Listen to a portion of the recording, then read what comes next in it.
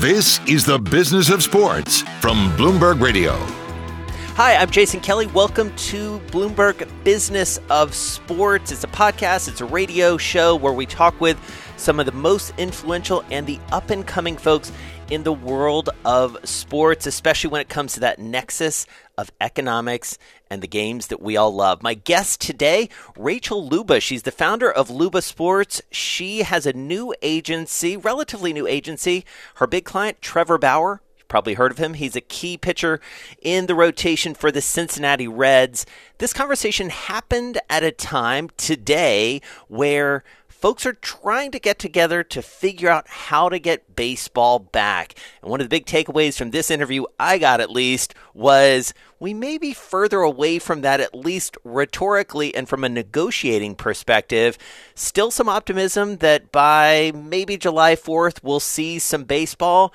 But who gets paid, how they get paid, who's going to lose money, what the game looks like on the other side, those are all big questions. I also talked to Rachel about building her own business. She has a different model with which she represents folks, disruptive and certainly cutting against the grain. She has a great comment that you'll hear about basically away from the bros to the nerds and really leveraging that and taking advantage of the fact that negotiations these days, they're more science than art. Check it out. Well, Rachel, it's great to be talking to you. Really appreciate you taking some time. It's incredibly busy right now, and it's incredibly busy because we're trying to figure out how and when and whether, I guess, baseball comes back. What's the state of play? We've got people at least talking about it, but give me a reality check. It's kind of interesting because right now you have the media that kind of came out and listed what the MLB's and the owners' proposal was for the players and how to resume play. And after, talking with the union and talking with, players, you start to realize that, first of all, the only kind of proposal that they have made has to do with the operations of actually resuming play. So, everything from how they're going to be tested all the time, for the virus and like safety precautions. But there actually hasn't really been any sort of economic proposal that's been made to the union. And I think that kind of goes contrary to what the average fan in the media is, saying out there. So, from an agent's perspective, it's kind of clear that the owners have taken to the media to kind of leak this out there about this, alternate fee compensation structure and, to try to gauge, I guess, fan perception to it and then put pressure on the players right, so that they feel uncomfortable and want to, now a lot of them feel attacked right now. Right. So, it's an interesting environment. Yeah, the gulf seems wide on the economic picture. Help me understand where the players are coming from and where, you represent, as we mentioned, a very well-known pitcher for the Reds, Trevor Bauer. What's your perspective representing him? I mean, listen, he loves to compete. He always wants to play. He's the first person that is, dying to get back on the field, dying to get back on the mound and pitch and compete for his team. That being said, there was a fee compensation structure that was originally agreed in March, amidst the whole virus. And from where the players are sitting, the owners are kind of trying to go back on that and put the burden of the risk that they're taking, that they're going to lose a bunch of money because there will be no fans, and they're trying to kind of place it on the players. And the way the players kind of feel about it is that, look, as business owners, when you own a team, you take a lot of risk, but there's also a lot of upside and reward that you get from taking those risks, right? When you have a great year, you bring in a lot of money. When that happens, players never see as a whole the profits and the benefits of that risk, right? You'll see in free agency, I guess, they'll spend more money, but only a few players will profit off of that. So not the players as a whole. So what's happening right now is the owners are kind of asking the players as a whole to preemptively kind of burden the risk, take on the loss. And the way, I think the players are kind of looking at it, it's like, look, most of them, whoever's in the open market this next offseason, they're probably going to take some sort of hit. So to ask players beforehand to also take an additional loss and, kind of take on the risk and, the loss of profit when they never get to reap those benefits of the business during, profitable years, they're kind of out on it. Right. And, also you have like the additional risk that they're asking them to go out there and, risk their health and safety. And so to ask them to take an additional cut when they're the ones taking on even more risk, the fact that you can't have fans in the stands is kind of acknowledging the fact that this isn't a completely safe environment still. So when you ask them to go out and take an additional risk, but then also take an additional pay cut from what they already, agreed to, it doesn't sit well with a lot of players. And what do you make of this sort of public pressure argument? Because, you have folks, at least implicitly and in some cases explicitly, essentially invoking, listen, this is America's pastime. This is good for the country. You have that coming from the highest levels. How much pressure does that put on players to just say, all right, we're going to, maybe buckle a little bit because it's for the greater good? The pressure's immense, I would say. They're feeling it. And it's always interesting to me that, fans will side, they'll call the players greedy and they'll side with, the reality is the owners, the ones that are, asking for a break here are much more wealthy than the players. I think a lot of fans forget that a lot of these players, especially with the changing of the environment with free agency, and you see a lot of teams, leaning towards and, paying, or they're wanting to retain younger players, right? And they get to pay them less. A lot of players are making the, major league minimum. Mm-hmm. So they're not, and that's about $555,000. So just kind of put that into perspective. That's not millions of dollars at all. They already agreed to an additional pay cut of a prorated amount per game. So, I think the way that they feel right now is that, fans are very kind of pushing for them to go back to work, and they feel, they acknowledge, I think, that they're very lucky to be in the position that they're in, and they do make a good living.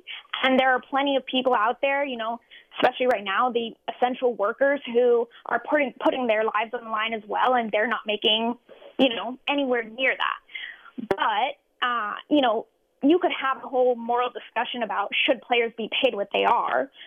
But I think the reality is, they see it as, there was an agreement. Mm-hmm. There's also the CBA that we collectively bargain every 4 years that's agreed upon. And so to kind of go back on that or, ask to kind of change the rules in favor of the owners amidst the pandemic doesn't sit well with them. But I think the pressure to go back, you can see it right now. There's players that are speaking up, that are voicing their opinion. They're getting a ton of backlash for it. And I think sports are kind of the one industry where fans tend to feel like they almost are the owners in a way. It's like their team, right? Even though they're not paying, they're not the ones shelling out the money, but it's their team. They're the ones who are employing these guys. And they feel this strong kind of relation to the owners versus, I think, the players. Interesting. That's a really interesting dynamic. Well, you mentioned the CBA, and obviously next year, I believe that's going to be back on the table. How much do you worry about precedents being set or things and decisions being made in this time, which is, by all accounts, there's no argument about the fact that this is an extraordinary time, that essentially and effectively bleeding over into negotiations next year? I don't really think that anything that's done this year is going to be a one-off. It's going to be an outlier, is the way I kind of see it. Even with how they're going to have to restructure how they do salary arbitration, because it won't work in the traditional model. And so the 2020 players of salary arbitration will kind of never be used again for comparisons, basically. So to think that anything we decide will carry over, I don't necessarily worry about it, like it will adversely affect players, but I think there is a way to kind of use this situation to give and take as players, knowing that it's almost like you're not really risking anything, because this is like a freebie year. Yeah. So like let's let the teams and the owners experiment with stuff, or let's let MLB experiment. Let's try universal DH, something like that, right? Where I think players themselves can kind of gauge their appeal for it and whether they like it and it's something that they want going forward, without feeling like they're committed to it because it was bargained in the CBA. And I think when you get to the CBA, if they realize they did something that, or agreed to something that they really don't like, then that's kind of out the window. So I think it's a way to create leverage right now. I'm not sure it's completely being used, but I'm not sure it's going to be something that's going to really carry over and hurt the players. Into the negotiations. Yeah. Well, you bring up an interesting point, though, that it is a way to experiment sort of with the game itself to some extent. You brought up the idea of universal DH. Are there other things that you think are on the players' minds that they may want to try, given that we are in this very different environment and going to be playing in a very different way? I think, the universal DH is definitely one of them, and I think it'll be an interesting, change. The postseason format, I think, is one that is interesting to players. I'm not sure that they're 100% sold on this model specifically of what we've kind of heard from the media of expansion of the teams that will be in the postseason. But I think, I would say that there are definitely players out there that are open to some sort of change in postseason format.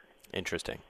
So what happens next at this point? Obviously, there are discussions happening, but what's a realistic timetable? As a fan, I'm asking, what's a realistic timetable here, do you think? If I had to guess, I think it's like almost end of May right now. So I would say by this time in June, players will be in their home cities for workouts, for spring training. That would be my best guess. But again, like the media has made it seem like the owners, I think, have proposed much more and have gone into much more detail to the union. But in reality, that's the media talking. That's owners, whether it's owners or whoever it is kind of leaking it to the media. But there's still a lot that needs to be unpacked here in terms of the economics. Yeah. Well, and you understand the economics of this game so well, and it's interesting just sort of even reading about, that even going a level down, different owners, different cities, different franchises, the economic impacts are going to be very different across the league here. Does that sort of raise the level of difficulty, or is that just kind of the way it is in all professional sports? I think it's the way it's going to be in the haves and have-nots, right? Right. Listen, like it's I think kind of natural ebb and flow of businesses. You have obviously this is a very rough year for all businesses, and I think you're going to see it. There'll be effects, ripple effects in the market probably this off season, but that's kind of it's to be expected, I guess. Yeah. Interesting. So I want to shift a little bit, if we can, into your business, how you created it, how you run it, a little bit of your background, and maybe as a bridge to that, I read somewhere that you said contract negotiations are less art and more science these days, and clearly this is a time where we're talking a lot about science from a different perspective, health and vaccines and serologicals and all of that. What did you mean by that? And it feels like that might be more appropriate than ever. Yeah, so the way I see it is I'm kind of lucky to be trying to, when I tried to break into this industry, nowadays versus if I tried this, maybe even 15 years ago, I'm not sure how much success I would have had. And that's largely, I think, because of my gender. I'm a female, obviously. So the reason I think I'm kind of able to break into it now is because before it was much more like a boys' club. And not to say that it isn't still a boys' club, but I think the way that negotiations are done, the way contract negotiations are done with the teams, you see a trend shifting from it was a bunch of former players that kind of make up the front office when they're done to now you have a bunch of guys who've never played baseball. Maybe they played Little League or, in high school. And there are a bunch of, really smart, really bright Ivy League grads that, majored in statistics and that they're just a bunch of nerds and they're in the front office and no hate to the nerds. Like, I'm a nerd too. But those are the kinds of guys that are in the front office now. So there's a change. And the way that they're valuing players is they're running numbers and they have these algorithms that are kind of determining players' values. And, you can only, argue and negotiate so much with numbers. Numbers are numbers, values are values. There's kind of a range that you can push it, in terms of when you're negotiating. But it's much less of, let's go on a golf course and have some beers and talk business and, you do me a solid, I'll do you a solid kind of thing. They have the values and this is what they can pay. And a lot of teams are, more or less valuing players pretty similarly because, again, numbers don't really lie. And numbers are what they are. Yeah. So when I say, it's much less or much more of a science now and less of an art, I think I can go in if I can create the same kind of algorithm. I guess the way I saw it is I know their value and I don't feel like I'm up against this boys club. I don't need to be buddy with GMs anymore. If I have algorithms, I can, go and negotiate for my player with numbers. They have numbers, I have numbers, and it's much. Again, like I said, it's much more of a science now. Yeah. And so it just changes the environment and makes it, I think, a little more doable for people other than the traditional, let's be honest, it was, the white male that really usually had a chance to work in baseball. And right. I think it's changing a lot now. Yeah, it's the de-broing maybe of the industry. Here's hoping. Absolutely. So I do wonder how that informed some pretty dramatic decisions it feels like you made in creating even the model of your company, moving to an hourly rate, moving to a situation where you're essentially assembling, it sounds like sort of a different team of sorts for each player. Walk me through kind of the conception of that and how this fits together. Yeah, so I guess the way I saw it when I was interning at an agency, when I was in law school, I got to really see the inner workings of an agency and, how they work with their players. And then it got me thinking. And then as I guess when I was at the union working there, I really got to see the ins and outs, the good, the bad, the ugly of all the different agencies. But one of the things that stuck out the most to me was the way the fee structure is right now, where you take a percentage, or the agents take a percentage of the player's contract. To me, I saw the amount of work that agents were spending on their players. And really, when it was any time other than a contract negotiation, a lot of times, agents weren't that involved with their players. They weren't going out there, and a lot of players, they pitch agents or they pitch their agencies to players as these full service agencies. They offer, some are big media companies too, and they offer, all these services. But where they make their money is on the field, like for the on-field contract. Right. So once they negotiate that, let's say once you negotiate a 10-year contract, you lock in that fee. The very next day, your player can leave your agency and go to another agency. You will get that entire 10-year contract, the percentage, the fee that you've earned. The other agency that he leaves, even if he leaves the very next day, will not see any of it. Yeah. So the incentive to kind of go out and be doing work, for your player, is just not really there. And so it got me thinking, and, how do you change that? How do you incentivize, agents to do work for their players? And so that was like kind of the first thing that made me think of, this hourly structure. And again, this isn't a novel, brand new idea. This is something that, this is how most law firms operate. Right. And so I think that, with my legal background, that was, at least when I was in school, kind of trained with, and you learn all about billable hours, but it incentivizes you to do work, right? That's how you get paid. And then the other way I kind of saw it was, especially with this change and, as we get into more modern times and we're using data and analytics to value players, I guess players, their value is much more set in stone. So the amount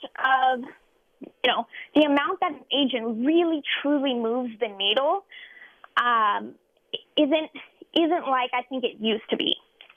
So for an agent then to go and profit off of a player who creates his own value on the field himself, and for an agent to then get a percentage of that, to me didn't make sense, right? Yeah. You should pay for the value of the service provided versus the player paying for the value that he created himself.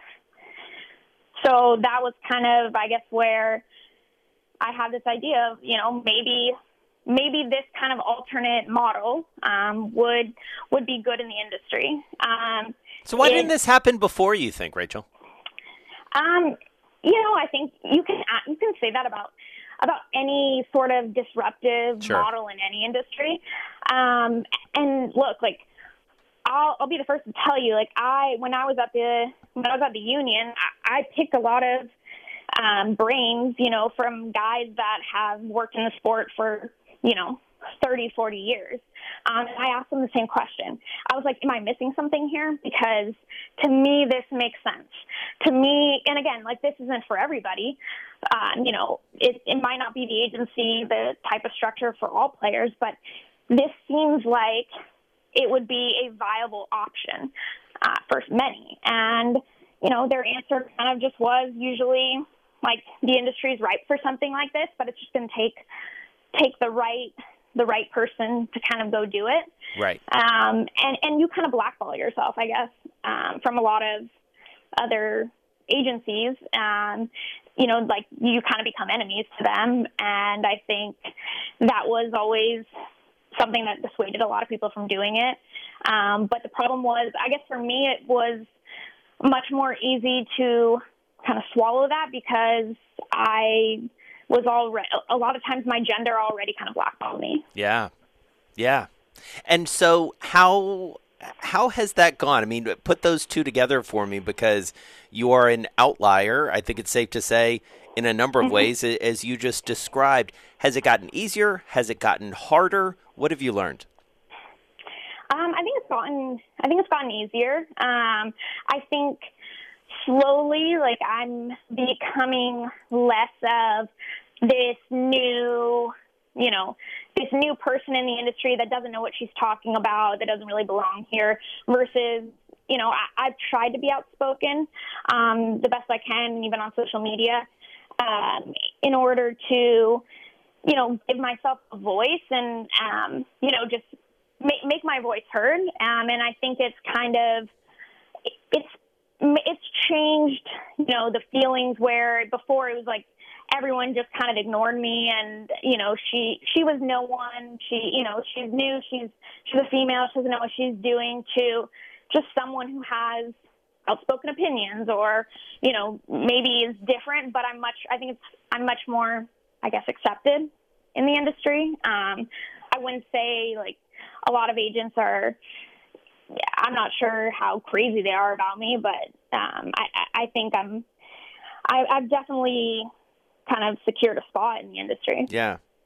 And so where does your agency go from here? Obviously, as we talked about at the top, you have a very high profile client in Trevor Bauer. Like, is this, and is the model imminently scalable? I mean, do you build this into a mega agency? Is that your vision, or what? How do you take this and how do you look out? You're clearly very goal oriented. You're clearly very driven. You're clearly fearless when it comes to breaking the mold. What are the next couple steps for your business? Yeah, I mean, I think it's bringing on more clients. But again, with the structure that I have and the way it's set up, the more clients I bring on, the more staff and personnel I can bring on as well to service them. So that's kind of the nice part about the way that mine's set up, because one of the things I'm, very cognizant of is I don't want to have what these normal agencies, traditional agencies have and how they operate, where the, player to staff personnel ratio is, is crazy. There's a handful of personnel trying to, manage, you could have hundreds of clients.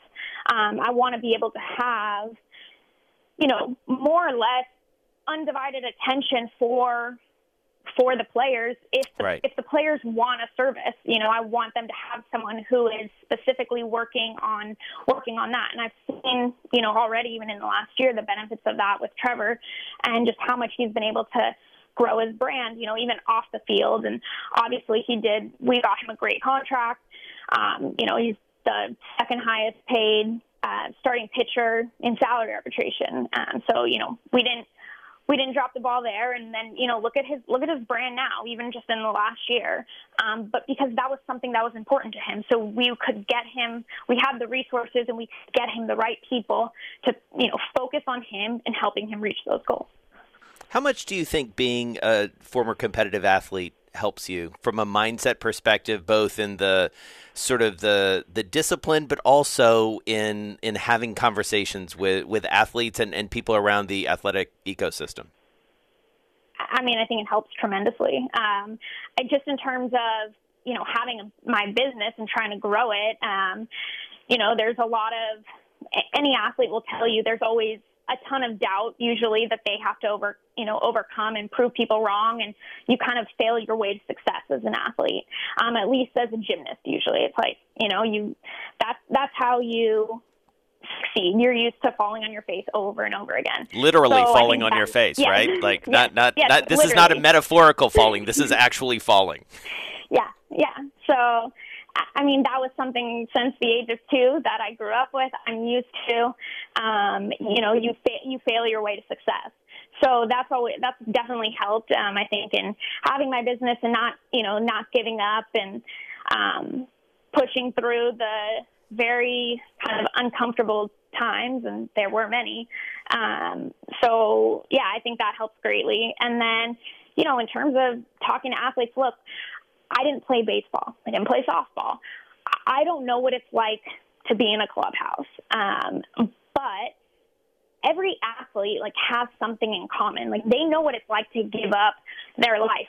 I didn't give up my life for sport as an adult like these guys are doing, but I gave up my entire childhood basically from the age of 2 to a sport. So I understand that. I understand, the toll that it takes on your body.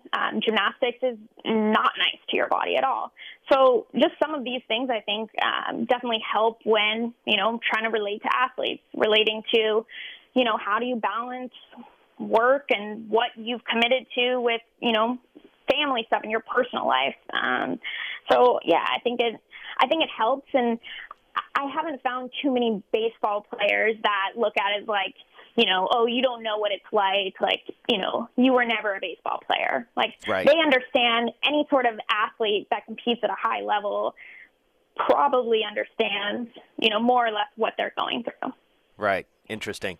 So, I want to close by asking a question that we've been asking a lot of folks over the past few months who are incredibly successful in business, and it's about this sort of time that we're living in. And we talked a little bit about it in the context of baseball and the game and the economics of it. But I wonder, and you can take this in whatever direction you want, when we get to the other side of this, and it feels like we're creeping toward that. Like, how's life sort of sports, however, business, how has it fundamentally changed, maybe in ways that we don't quite anticipate now, in your estimation? It's a good question. I think, it's going to change. I think there are going to be some drastic changes, at least for the next year or two. But a part of me wants to say that there is going to be a bigger shift towards, not that there already isn't social media, but utilizing social media in just different ways, whether it's, consuming sports, because I think with this, with the social distancing and people, less comfortable with being in crowds and things like that, I think finding ways to connect with, whether it's, fans or, streaming sports or whatever, I think there's going to be some sort of focus on social media. You've seen platforms even that have taken off in the last 2 months because of COVID. I don't know if you know TikTok. Of course. Yep. Yeah. I have teenagers, they have very much informed me of that. It is not something I'm personally involved in, but I've got my team being, a 17-year-old and a 15-year-old working on that.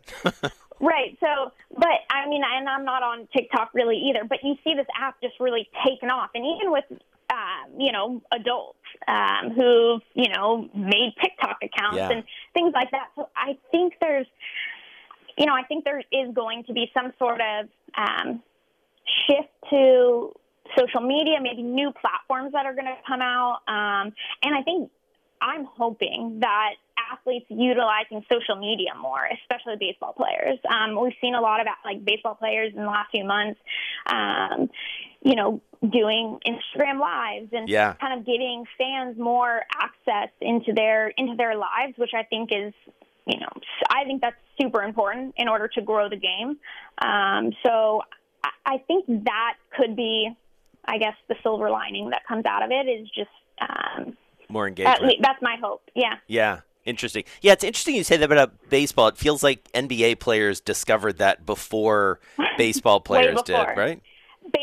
It's a tradition, but that's the culture of baseball. It's not.